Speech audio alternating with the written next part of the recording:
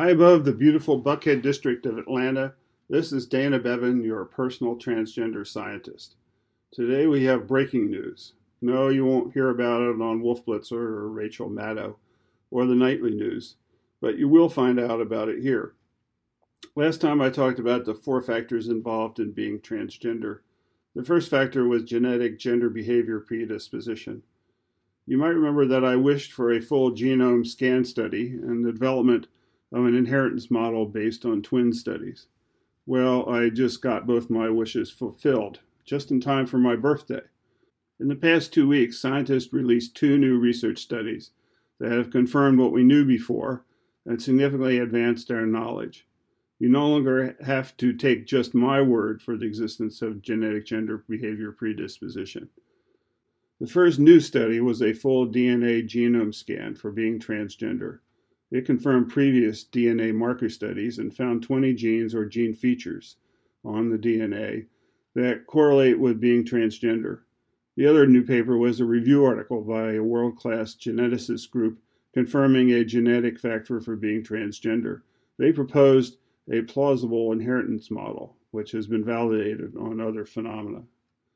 Back in 2011, I presented a paper at a meeting of the World Professional Association for Transgender Health, or WPATH. WPATH is an international organization which has published updated guidelines for treating transgender people for the past 40 years. I had submitted a paper abstract suggesting a genetic factor for being transgender. My paper topic prompted 2 researchers to look back on their records for genetic involvement in transgender patients. The 2 showed up to present their results in my paper session. Since I gave that presentation at WPATH in 2011, there have been additional studies of identical twins, mostly by clinical psychologists and not by geneticists or other scientists. I reported the results last time of the largest studies, which indicated that approximately 50% of the time, if one twin was transgender, then the other one would be as well. I also told you about the science involved in trying to find features on the DNA molecule or genetic markers that correlated with being transgender. In the past, there have been a few attempts to find DNA markers for being transgender, which were somewhat successful, but they failed to look across the entire DNA molecule or genome. Because of limited resources, they had to guess where to look on the DNA molecule. The Vanderbilt team effort I mentioned in the last podcast sought to perform a full genome scan to identify all of the genetic markers they could find, and they have already collected genetic samples from thousands of transgender and non-transgender people to use in the study. But they got shot down by the current administration at the National Institutes of Health. So here are the details of the new studies. The first research paper was a total surprise. Although the Vanderbilt group proposal was widely publicized, this paper was totally under the radar. It was from right down Interstate 20 for me at the Medical College of Georgia in Augusta. And it provides a first look at a full DNA genome scan for being transgender. Although the number of transgender participants is relatively modest, about 15 female to male and 16 male to female, the results show that there are about 20 genetic markers or features involved. Dr. John Thiessen reported the results in a recent presentation at the Society for Reproductive Investigation. The researchers were able to scan 98% of the DNA molecule. The identified genes include those believed responsible for some neurological pathways and for hormonal metabolism. There are also 11 single chemical variants which have an unknown function. Although they plan to continue their study in terms of numbers of subjects and more detailed analysis, this preliminary report constitutes an empirical proof of the existence of DNA features that correlate with being transgender. I look forward to the progress of this investigation, but the results are clear. There is a genetic basis for being transgender, and now we know where to look. The second paper, published in the journal Behavioral Genetics, was from a group of 13 prominent international geneticists and scientists from the Vanderbilt Initiative. In this paper, they examined the available twin studies on being transgender. The first author of this paper was Tinka Polderman of the Netherlands. Her group concluded that being transgender involved multiple genes, which, as I pointed out in the first podcast, is typical for complicated behavioral and other phenomena. They proposed a genetic model in which each gene contributes a little to the effect instead of having a single gene. This type of inheritance model is called a polygenetic threshold model. The poly part comes from the involvement of many genes, and the threshold part means that if enough genes contribute, it puts a trait or behavior over a threshold and it appears. They're not saying that each gene contributes equally, but overall this type of model seems to describe the inheritance reports pretty well. Their review article looks and smells like a nice introduction for a grant proposal. I should know I write research proposals and papers for a living. That probably was what I was because their recommendation was to do a full genome scan to look for evidence for their polygenetic threshold model.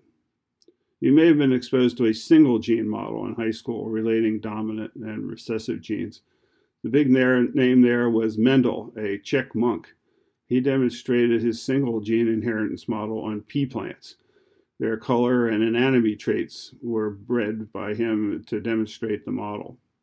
But this international group of scientists proposed that unlike a single gene model, their polygenetic threshold model, each gene involved in a trait contributes a little until the threshold is reached and the predisposition is revealed. In this kind of model, the probability of a close relative, sibling, or offspring being transgender starts out low, but increases with the number of relatives. I'm a volunteer teacher at an LGBT affirming school, and one day I just sat and listened as the students, mostly transgender, as they sat around their work table and talked to each other without teacher involvement. Several of them reported that their father, mother, or even grandfather had been transgender. This squares in my experience talking to other transgender people, but the inheritance relationships were elusive. I've tried several times in vain to build family trees for transgender people, hoping to find a clear pattern. I once tried to relate one transgender person to his cousin, who was also transgender. But it turned out their genealogy quickly led me to Japanese records. I'm a passable genealogist, but I don't understand Japanese or know how to trace family trees there. The polygenetic threshold model would explain all these incidental reports of relatives also being transgender. It explains the observed co-occurrence of relatives both being transgender but not easily traced through family trees, as a single gene inheritance might be. The Polderman group argues that increasing the awareness of biological diversity underlying being transgender is relevant for increasing human rights protections. I hope they were right about that, but scientific knowledge can also be used improperly. Take the case of scientific knowledge of nuclear physics. It can be used to build a bomb, or they can be used for peaceful purposes. I should hasten to add that one anti-transgender advocate has already suggested that being transgender is like a nuclear bomb on society. Now that we have good evidence that being transgender is biological, he may be right in terms of societal change, but you cannot fight Mother Nature forever. In the case of knowing which genes are involved, it opens up the possibilities of genetic testing and genetic therapies that society might consider unethical. Surprisingly, we already have some protection in the healthcare and employment areas in the United States under the Genetic Non-Discrimination Act passed by the U.S. Congress in 2008. But more protective legislation will be necessary if the genes underlying being transgender are conclusively understood. Society, with the guidance of ethical authorities, will need to determine how to use this science. So the critics of being transgender are wrong. There is a biological genetic basis for transgender behavior and transgender genetic predisposition. We need to use this information in a positive way.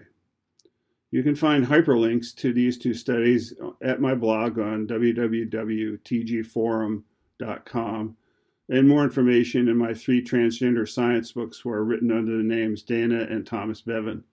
My latest book for general audiences is titled Being Transgender. In my next podcast, I plan to present more evidence of a biological factor and genetic gender predisposition in transgender behavior.